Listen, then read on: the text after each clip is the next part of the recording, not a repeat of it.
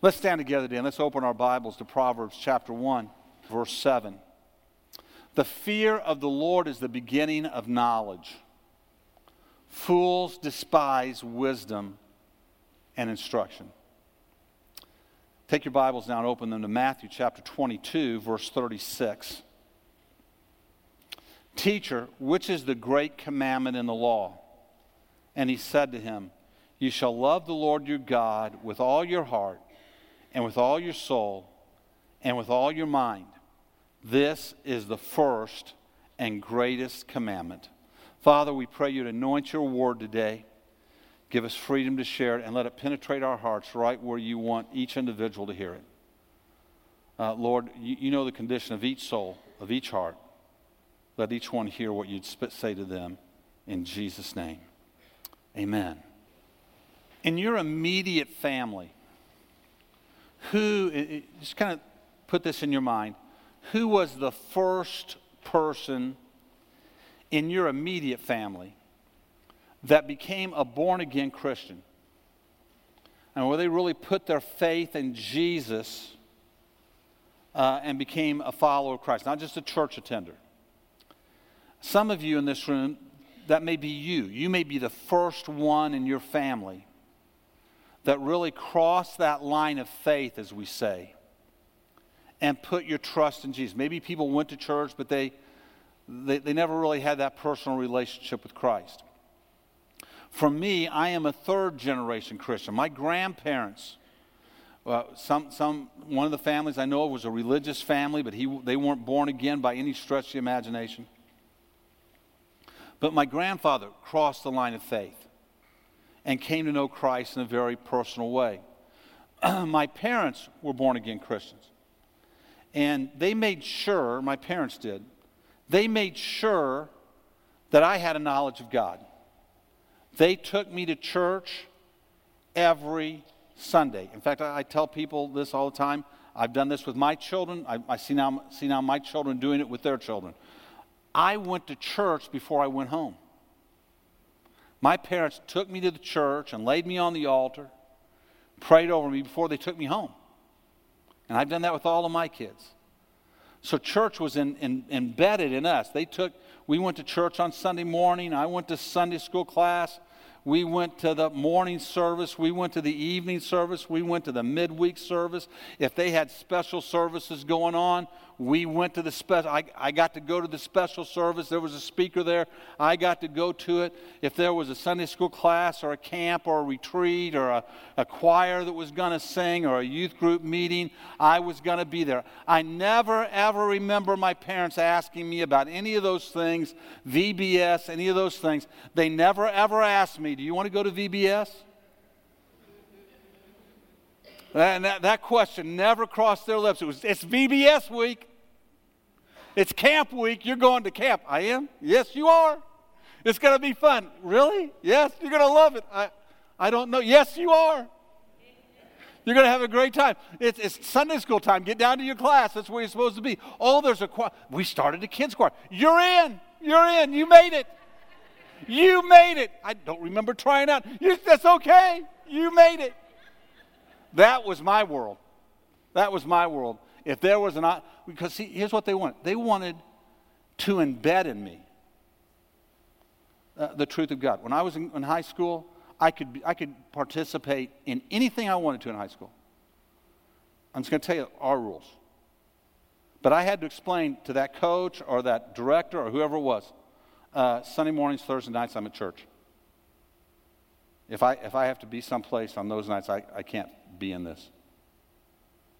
Because in their mind, learning about God was more important than anything else we would do. I'm telling you, they didn't worry about my sleep. They didn't sit and go, oh, he might lose some sleep if we go tonight.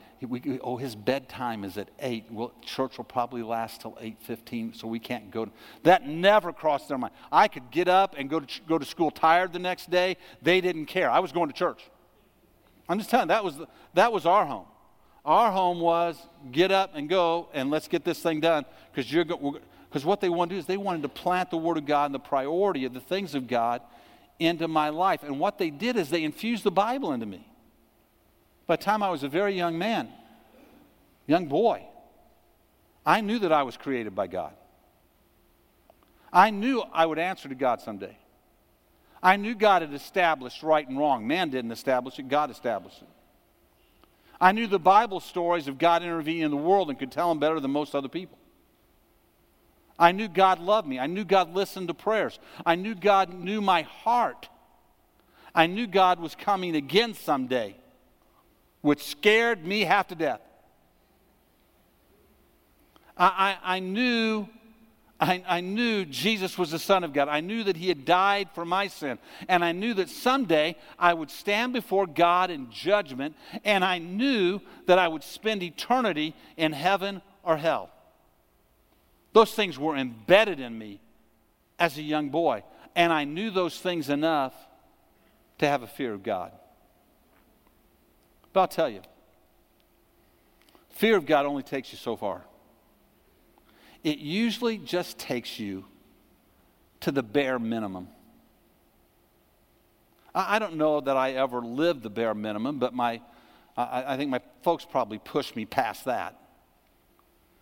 But my motivation was fear more than love many times. I knew that wasn't the right answer. I knew that was the wrong answer. So if you'd have asked me, I would have said, I'm doing this because I love God. But many, many times it was more out of, I fear God, than it was out of, I love God.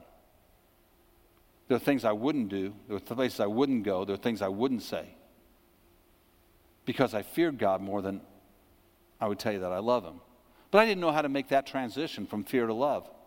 This is the danger of the second and third and fourth generation believers. If that's your seat today, if you're in the seat where you're a second, third, fourth generation believer, this is the real danger.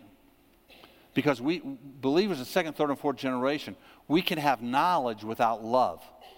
We can know about God, which is the beginning of wisdom, be fearful of God, which is the beginning of wisdom, and not really be in love with God. Not really be passionate about Him. We therefore want a God who exists for our pleasure and our glory instead of a God that we exist for His pleasure and His glory, and that's absolutely going to take us the wrong direction. You've got to get this right. He doesn't exist for us. We exist for Him. He can get by just fine without us. We can't get by a moment without Him. So when you're in that second and third generation, you're doing this thing out of knowledge, we begin to change the rules. We begin to compromise things. Expectation for service in the kingdom, we begin to morph that a little bit. We rewrite the moral compass and reform the moral compass a little bit. We rewrite, how much we really need to read the Word or pursue the Word, and the standards that our first generation believers put in front of us with their love for God and their passion for God, we begin to rewrite them to fit our lifestyle and to fit how we want to live instead of having this dynamic pursuit of God. We transform His mind into our thinking, believing He's altogether like us. Instead of understanding that He's not like us at all, we need to be transformed into His thinking. Knowledge is rooted in the head. Love is rooted in the heart. Now here's what I really want you to capture with me today. Knowledge gives us boundaries. When you have knowledge, you say, okay, I can't do that. I've got to do this. I can only go there. And so we begin to do things because of the boundaries. But we push, our natural flesh is going to push on those boundaries. So knowledge gives us a boundary that we naturally push against in our flesh. Love gives us a goal. Love is different than the knowledge. It gives us a goal. The desire to please Him. The desire to live for His glory. When you fall in love with God, you want to please him. When you see how great he is and how wonderful he is and what he offers, you begin to want to please him. You begin to want to live for him. And that begins to change things in your life and begins to transform you. The beginning of wisdom begins in our head, but true wisdom comes from our heart. It all may begin in the mind, but it is the heart where real victory is won. So Jesus tells us that this is the greatest commandment, to love God. Because when I love God, things begin to clean up and change and transform because I'm living to please him. My language changes. Where I want to be changes. The jokes I tell change. Things I want to get by with change. But how do you command somebody to love someone? When I was youth pastor for 11 years, many times I had these guys or girls come up to me and they would say to me, Pastor Mark, can you help me? I said, well, I'd love to. How can I help? God has told me I'm supposed to marry that person right over there. Really? Well, that's amazing. How do they feel about that? Well, Pastor Mark, that's where I need your help. See, I need you to talk to them because God has spoken to me, but they're not obeying God right now. And I'd have to explain to this poor soul, well, I don't think it will work that way. Here's what I think you ought to do. You go pray for them, and you pray for yourself that you both get in the middle of God's will. Because what I've learned is you can't command somebody to love you. So here's the question. What about you? Do you love God? Or are you simply reacting to God out of knowledge? The sign of that is this bare minimum issue. Why do you come to church? Do you come to church because you know, oh, it's the right thing to do, I'll do that, I should do that, I'm a Christian, I should go to church? If that's your role, then what it's going to be is it's going to reduce itself to the bare minimum. You're not going to come out of a desire, you're coming out of a duty. And so anything that comes up, any opportunity that comes your way, anything that moves in your life that could interfere with that, you're like, okay, I can go do that. God understands. I've got to go do that. And you live to the bare minimum. Instead of having the desire that says, I want to please God, I want to know God, I want to be in God's presence, I'm going to pursue God. What do you dream for the church? Do you dream anything for our church?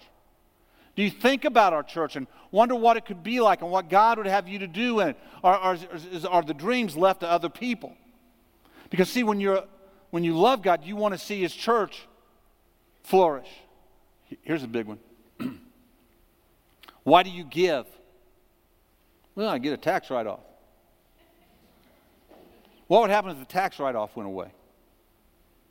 Why do you give?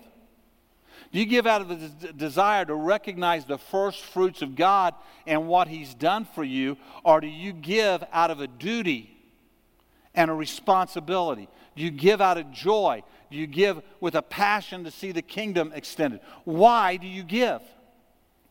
Why do you work in a ministry? Do you even work in a ministry? Have you kind of retired from all that? Or are you committed to say, you know what? I want to use the gifts God's given me to show other people the love God has for them. Why do you work in a ministry? Why do you read the Word? Do you read the Word so you can have a better argument against somebody else? Or do you read the Word to know God, to understand God, to have a growth of who God is in your life? Do you even pick up your Bible and read it? Why do you clean up your life? Do you clean up your life because you think these are the bare minimum things I better straighten out or I'm going to be in trouble when I stand before God? Or do you clean up your life because you say, I want to live a life pleasing to him? Why do you call yourself a Christian? Why are you obedient? Is it out of fear and knowledge, or is it out of love? I would suggest to you today, if you're doing the bare minimum, and the excuses in your life are rampant about why you don't read the Bible or, why you don't do this, and I would tell you there's so many great tools to read the Bible today. There's so many different Bibles you can get that have different versions to help you read it, that have study notes in them for you to help you understand it. You can get Bibles on your iPhones now that will actually read it to you. So if you have a hard time reading, you can read along with it. So many wonderful tools. But I would suggest you, if we're doing the bare minimum, I'll read it, a little bit, maybe once a week.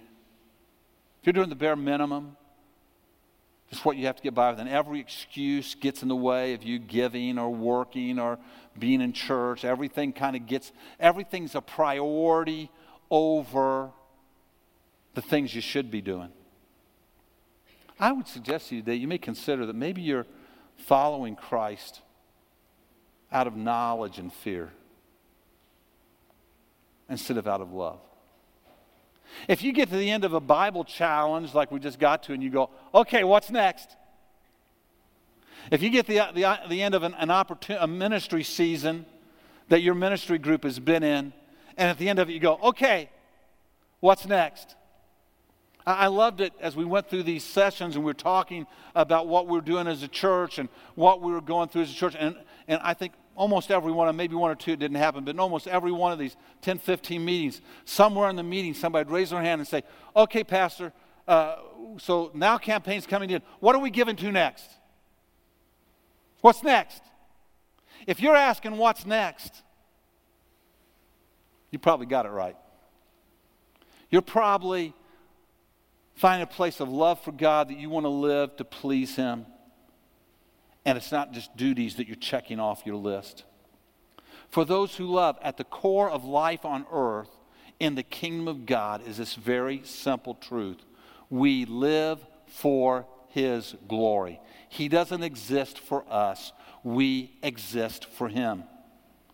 This is not a rule, that's a desire.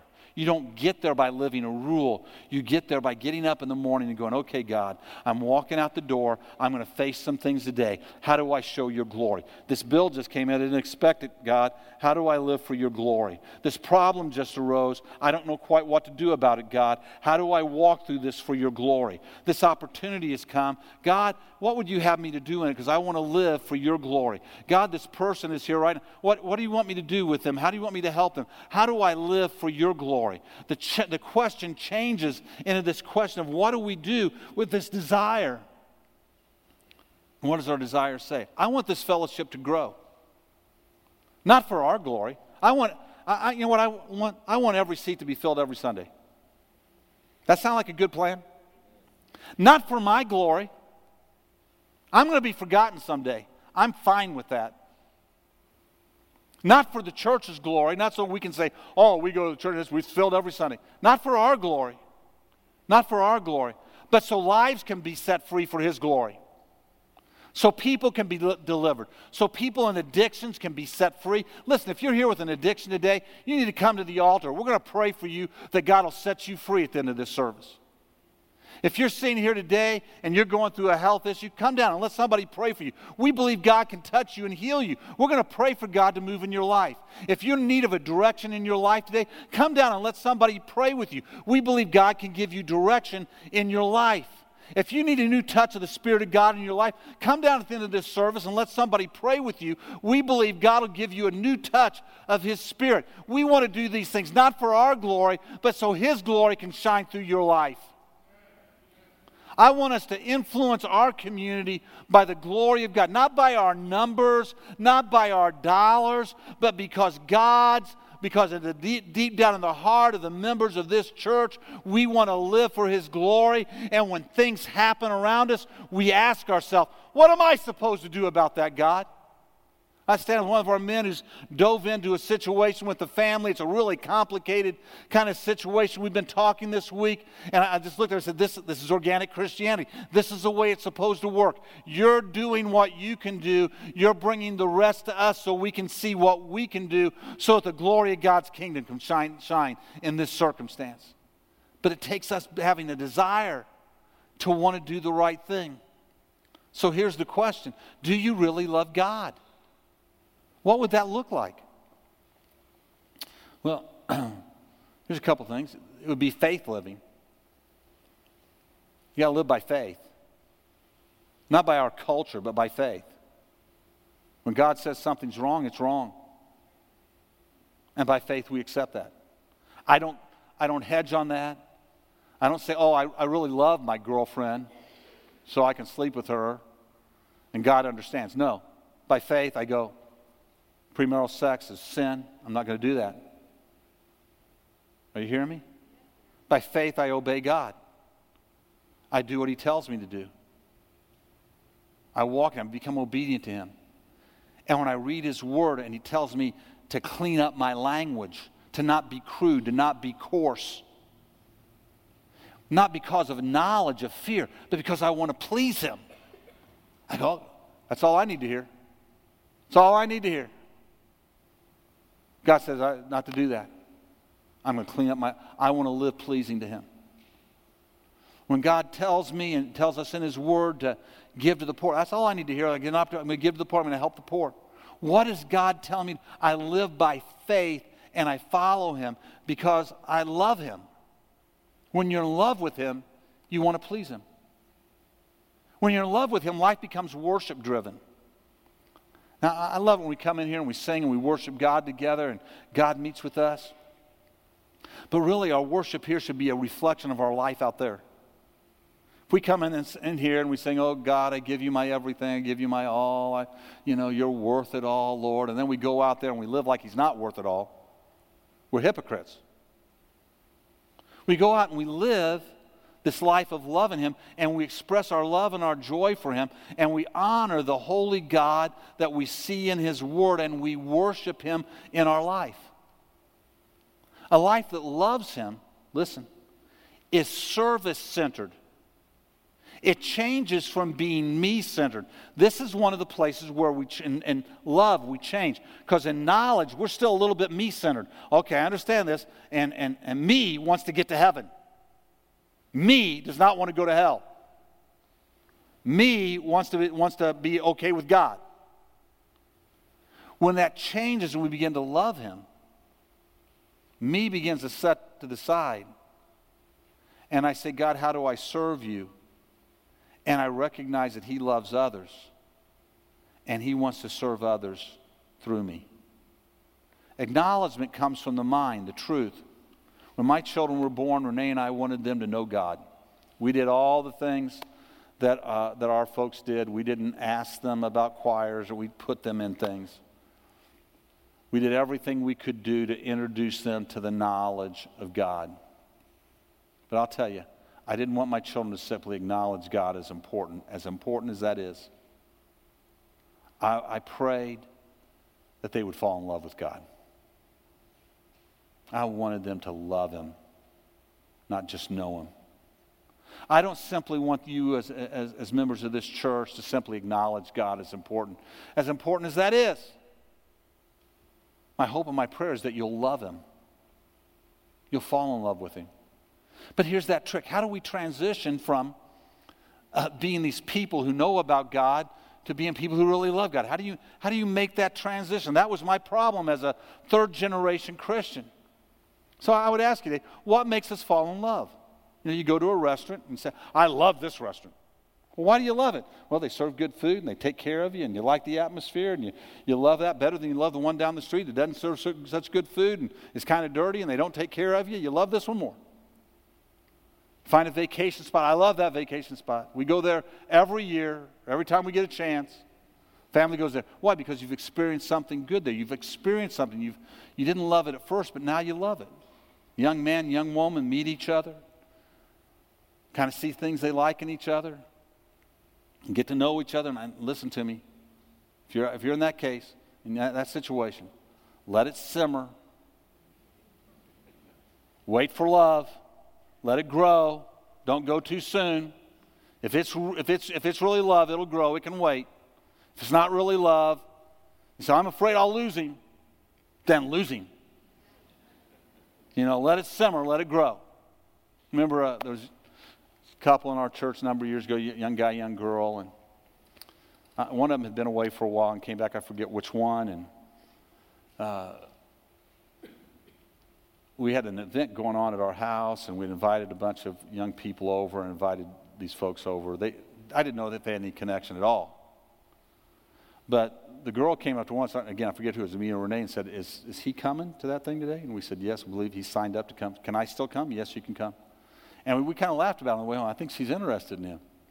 I think she likes him. We get there that day, and there's about 20, 30 people at the house, and different tables here. And I was sitting at the table where this young man was, and she made her way in, and she sat at that table too. We sat there, and we laughed, and we talked, and it was, and I could kind of tell she was giving attention to him, and I didn't know if he noticed or not. But somewhere in the conversation, the conversation turned to cookies. And we were talking about our favorite homemade cookies. And I'd said my favorite homemade cookie, and this young man had said his favorite homemade cookie, and different ones said their favorite one. That night, we have church again. We're back at church. And he's there, and she's there. At the end of the service, I see her walk up with a package and hands it to him. And I walked over to him later and said, what you got there? He said, oh, she made me some homemade cookies.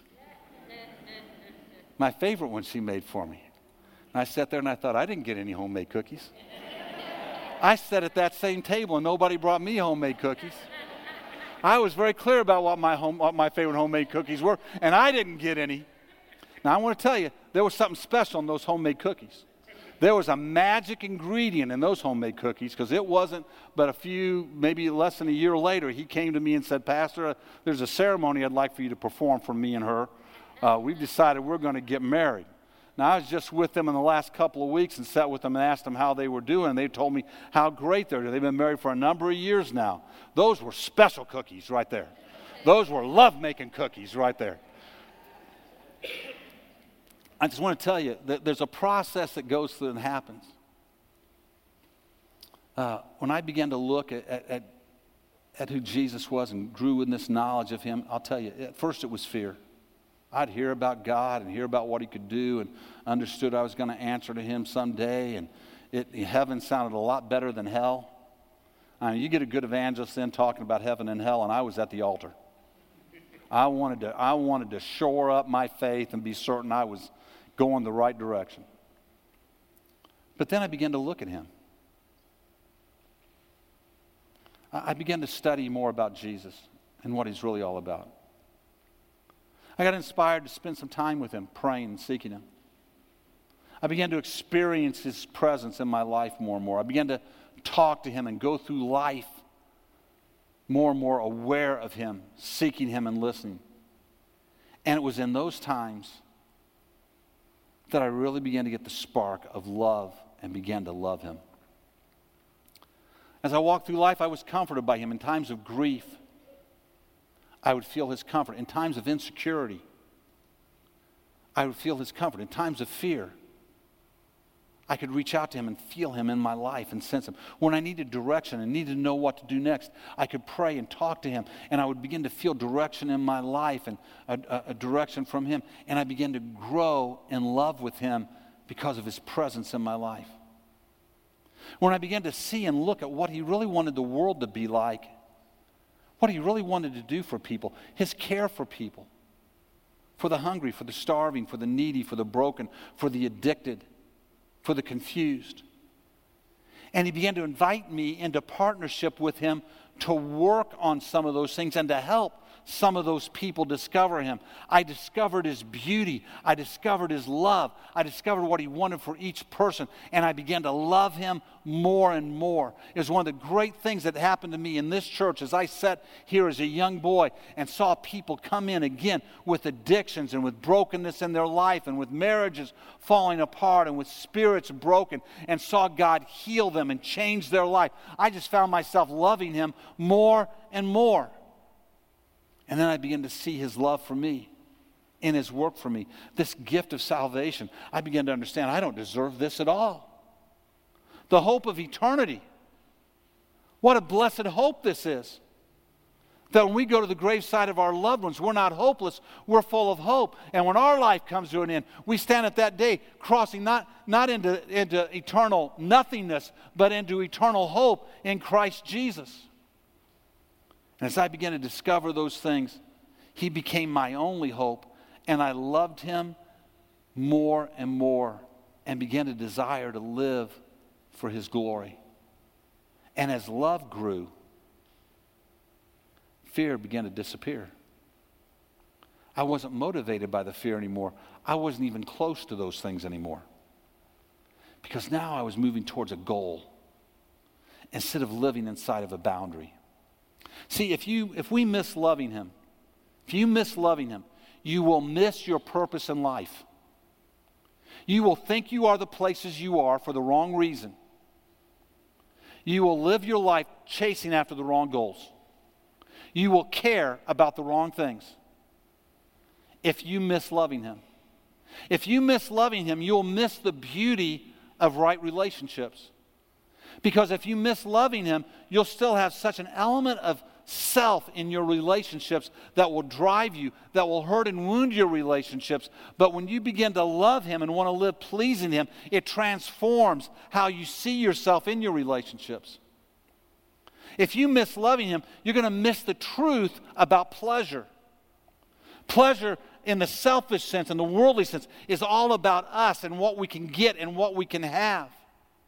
But when you're transformed, you discover the purpose that God gives us pleasure in some things. Why he gives us the pleasure in the things he gives us the pleasure in. And we begin to live for his glory. When we miss loving him, we miss this understanding. We begin to think we have the answers that can fix the world, and we try to fix the world in our knowledge and our understanding, and we miss the truth that the only way to really see the world fixed is for hearts to get transformed.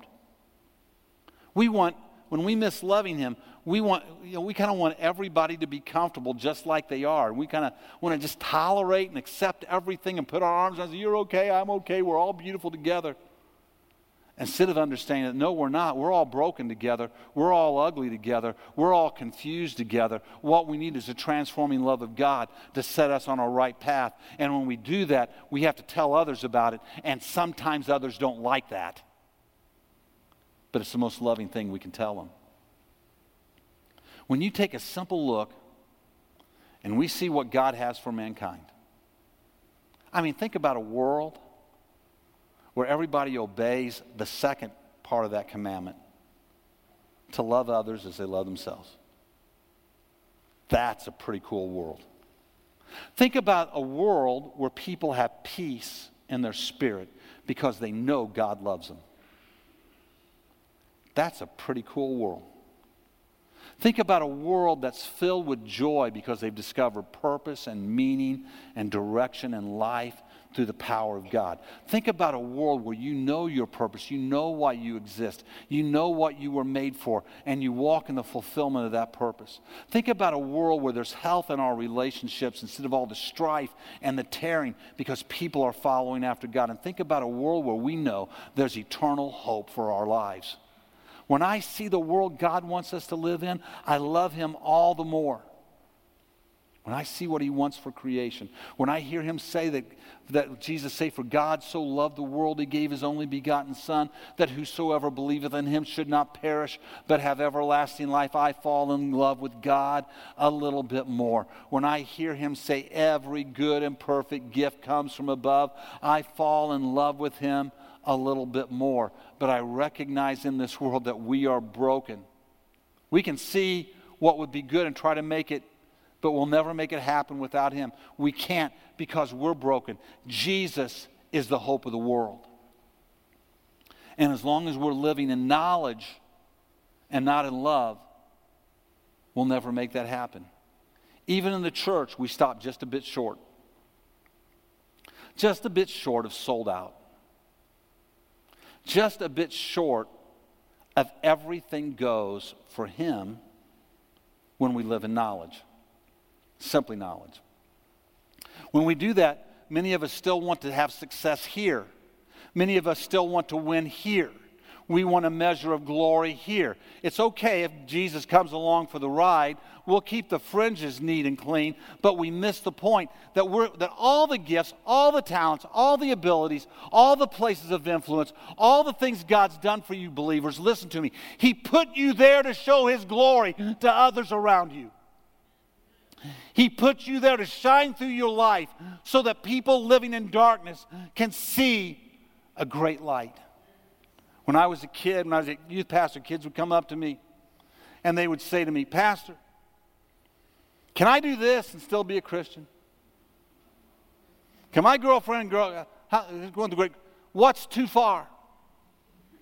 What's too far? And my answer is always the same. If you're asking that question, you're asking the wrong question. You're still living in knowledge. You're not living in love. The right answer is, how do I live my life pleasing to God? How do I live my life? Do you think this pleases God? When you go to the Christmas party this year, the way you acted, is it pleasing to God? Is it God honoring? How are you living your life? This is the desire of somebody who loves God. When we love somebody, we want to please them. When we love somebody and we give them the gift at Christmas and they open it up and their eyes light up and our kids dance around the room, we're satisfied because we love them. And when we live rightly for God, we want to live our lives so that He's pleased with what we do. The answer to all the needs of mankind are in Him. Our lives need to point to Jesus. All of our talents, all of the things that we do. God has planted you where He's planted you, given you what He's given you for you to live for His glory. Not because we know we should and we calculate a response, but because we love Him and we want to live in a way that brings glory and honor to Him, and we want to please Him. My wife has a favorite NBA. She's not a big NBA basketball fan, but she has a favorite NBA basketball player. And he became her favorite. Now, he could be the most corrupt guy in the world. I don't know. I don't know much about him. But to her, he's her favorite NBA basketball player. Whatever team he's on, she's for him. She wants to see him succeed. And it all started when he was in college. He was in college playing basketball on a really good team. He was a really good player. And their team went to the NCAA championship. And that year, his team won the NCAA championship. And if you've ever watched a team win a championship, what do they do at the end? They celebrate. And they were celebrating. They were hugging each other and jumping up and down and doing all the things that guys do and gals do when their team wins a championship. It was a party on that basketball floor.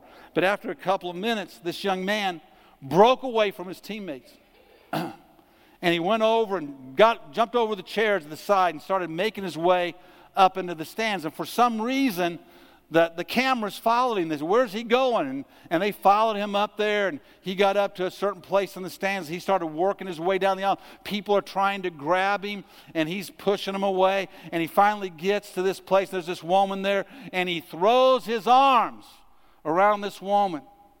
And the guy on the commentator said, "That's his mom."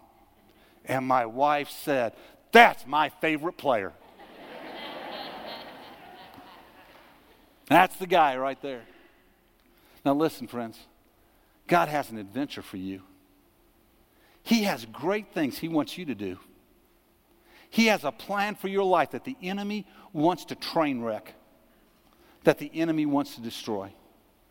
He's got things for you that will bring so much fulfillment and joy and purpose into your life that when you put your head on the pillow at night, you'll smile about how God's used you and what God's done in your life. You'll smile about the opportunities. There'll be challenges, and you'll have to learn how to walk in faith in those challenges and trust God in those challenges. But as you see God move in them, you'll see glorious things happen. But you got to love Him. And at the end of the day, when all is won and all is said and done, and you high-five the other believers around you who are on the journey with you, and you celebrate with them, our eyes need to shift to the one who made it all possible. The one who sent His Son to die for us. And our celebration can't ever forget that our deepest love belongs to Him. We've got to love Him with all of our heart and all of our soul, with all of our being. And if you're not there yet, I want to encourage you to begin to experience Him. To begin to walk in, to move it past this place of knowledge, to begin to pray, to begin to look at His plans for the world, begin to look at who He is. Because the more you look at who He is, the more love for Him is going to grow in your heart. Let's stand together today and let's pray. Prayer teams, if you'd come down to the front, please.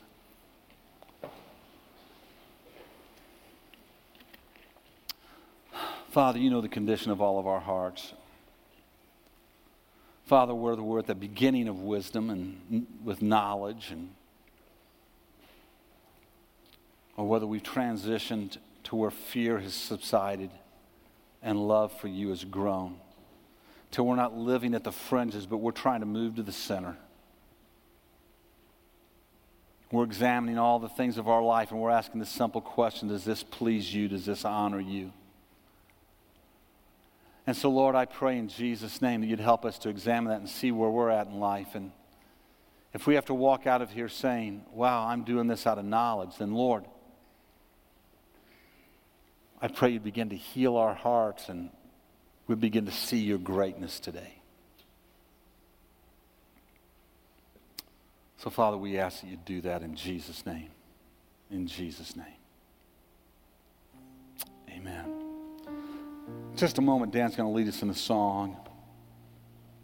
And as I've said in this message, if you have an addiction, if you have an illness, if you need direction, if you need prayer for something, just step out and come down and let somebody pray for you. But I want to make a very special appeal today. Knowledge is the beginning. Knowledge is when we understand that Jesus died for us and we're going to spend eternity someplace. You will spend eternity someplace. And it's the first step towards really falling in love with God, is to understand that. And to understand that Jesus paid the price for you. But there has to come a point, a time in our life when we accept him as our Savior. We put our faith in him to save us. And we accept him as our Lord. If you haven't done that, or if you've wandered from that, you've turned your back on him and walked away, today can be an eternity-changing moment in your life. All you've got to do is walk down here and ask one of these people to pray with you. Others will become, you say, I'm embarrassed, or I'm shy, or whatever. Listen, we're talking about your eternity here. We're talking about your eternity. Don't risk your eternity for fear of walking down an aisle. Listen, all of us have done this at some point in time. Come down and let somebody pray. We don't care. Ask somebody next to you that you know. Say, will you go with me? They'll be happy to go with you. But don't miss this opportunity. It's the most important decision you'll ever make in your life, is to fully surrender your life to Christ. Father, in these next moments, as people come for various needs, we pray you do a work in their life. We ask you, Father, we plead with you. Do miracles around this altar today. Intervene today.